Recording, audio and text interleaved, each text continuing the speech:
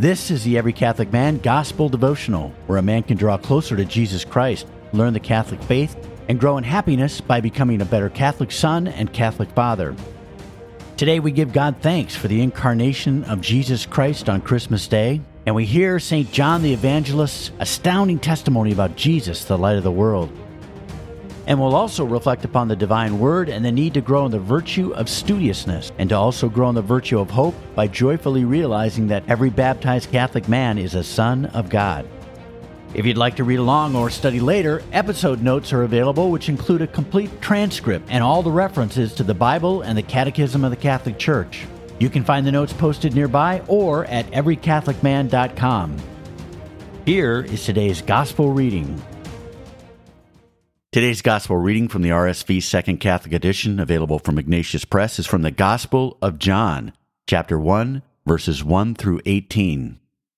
In the beginning was the Word, and the Word was with God, and the Word was God. He was in the beginning with God. All things were made through him, and without him was not anything that was made. In him was life, and the life was the light of men. The light shines in the darkness, and the darkness has not overcome it. There was a man sent from God whose name was John. He came for testimony, to bear witness to the light, that all might believe through him. He was not the light, but came to bear witness to the light. The true light that enlightens every man was coming into the world. He was in the world, and the world was made through him, yet the world knew him not. He came to his own home, and his own people received him not. But to all who received him, who believed in his name, he gave the power to become children of God, who were born not of blood, nor of the will of flesh, nor of the will of man, but of God. And the Word became flesh and dwelt among us, full of grace and truth. We have beheld his glory, glory as the only begotten Son from the Father. John bore witness to him, and cried, "This is he whom I said, He who comes after me ranks before me, for he was before me. And from his fullness we have all received grace upon grace. For the law was given through Moses, grace and truth came through Christ Jesus. No one has ever seen God. The only begotten Son, who is in the bosom of the Father, has made him known." The Gospel of the Lord. Praise to you, Lord Jesus Christ. Let's dig in deeper to this most important gospel, which is from the Gospel of John, and it's the reading for the Nativity of the Lord, Christmas Day, for the Mass during the day. These first verses of John are typically called John's prologue, which really is a preview of the entire Gospel of John. It's a beautiful and stunning summary of the blessings mankind receives at the Nativity of Jesus Christ. John confirms that Jesus is the Son of God who comes into the world to allow men who are prepared to receive him to become adopted sons of God and to enter into eternal life. Jesus' identity as the Son of God is revealed. The Son of God is with God the Father before time and space exists, in the beginning, before creation. See the book of Genesis chapter 1, verses 1 through 5. The Son of God is with God, confirming that God the Father Almighty and the Son are different divine persons. And the statement, the Son of God was God, confirms the divinity of Jesus Christ. The Son of God is the Almighty Father's spoken word by which God establishes creation and then redeems fallen men through the Incarnation. The Son of God is wisdom itself, is the source of earthly and eternal life, is light, is truth, is mercy, and has the power to reveal God through his miracles and wisdom. And this word grants men who believe in him eternal life. John the Baptist reveals the Son of God by entering into the world and coming to men is Jesus, who enters the world in the Incarnation. Sadly, many in the world do not recognize him, and Israel rejects him. Those who respond and receive him are given astounding blessings, the gift of enlightenment, truth, and faith, the ability to know God personally, the gift of becoming adopted sons of God, the blessing of receiving overflowing and continual supernatural grace, the opportunity to receive eternal life in heaven and behold the glory of God forever. No man can receive these gifts through inheritance, through natural birth, or through their own will. Only through faith in Christ Jesus can men receive these life-transforming blessings and be saved. In St. John the Evangelist's stunning prologue, he reveals many of the ways by which a man can become more awed by Jesus Christ. Ponder and be astounded by the Son of the Father's role in creation. See the Catechism of the Catholic Church, paragraphs 279 through 327.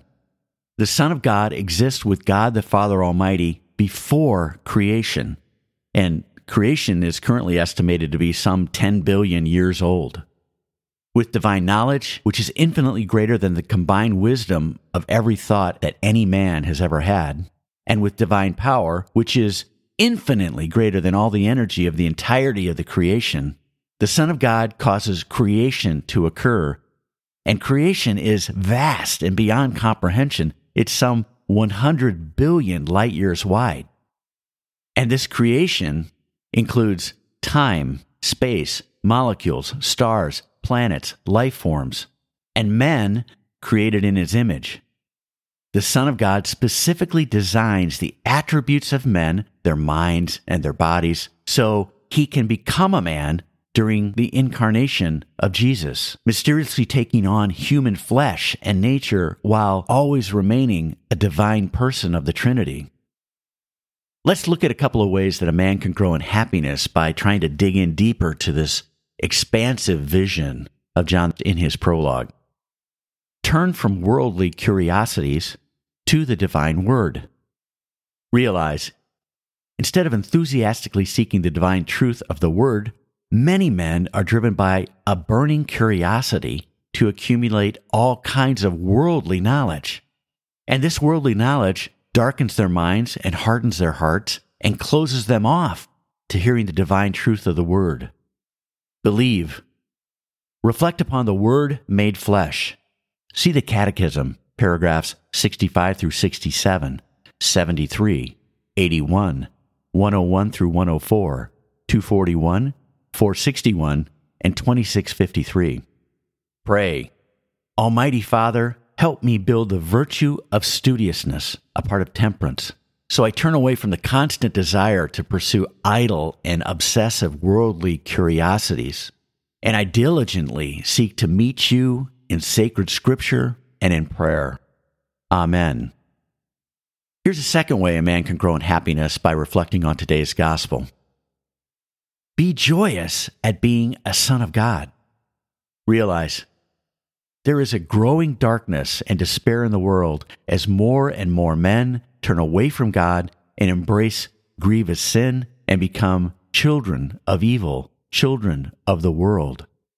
Believe. Reflect upon the opportunity for men to become sons of God. See the Catechism, paragraph 460, 526, 706, 1265, 1692, and 1996. Pray. Jesus, Son of God, Word made flesh, help me build the virtue of hope, so I am filled with confidence and joy that you have personally chosen me to become an adopted son of God. Amen. Here is today's wrap-up. Never forget that Jesus wants you to find true and lasting happiness, and here are 2 key action steps to grow in that happiness that Jesus wants you to have. First, turn away from worldly curiosities to the divine word by building the virtue of studiousness. And second, be joyous at being a son of God by building the virtue of hope. Thanks for listening to the Every Catholic Man Gospel Devotional. Invite others to listen. It's an easy way to help lead your family and friends to Jesus Christ and His Holy Catholic Church. Learn more about how to grow in happiness by becoming a better Catholic son and Catholic father by going to everycatholicman.com. Until next time, always give God thanks He's called you to the blessing and honor of being a Catholic man, and stay close to Jesus Christ.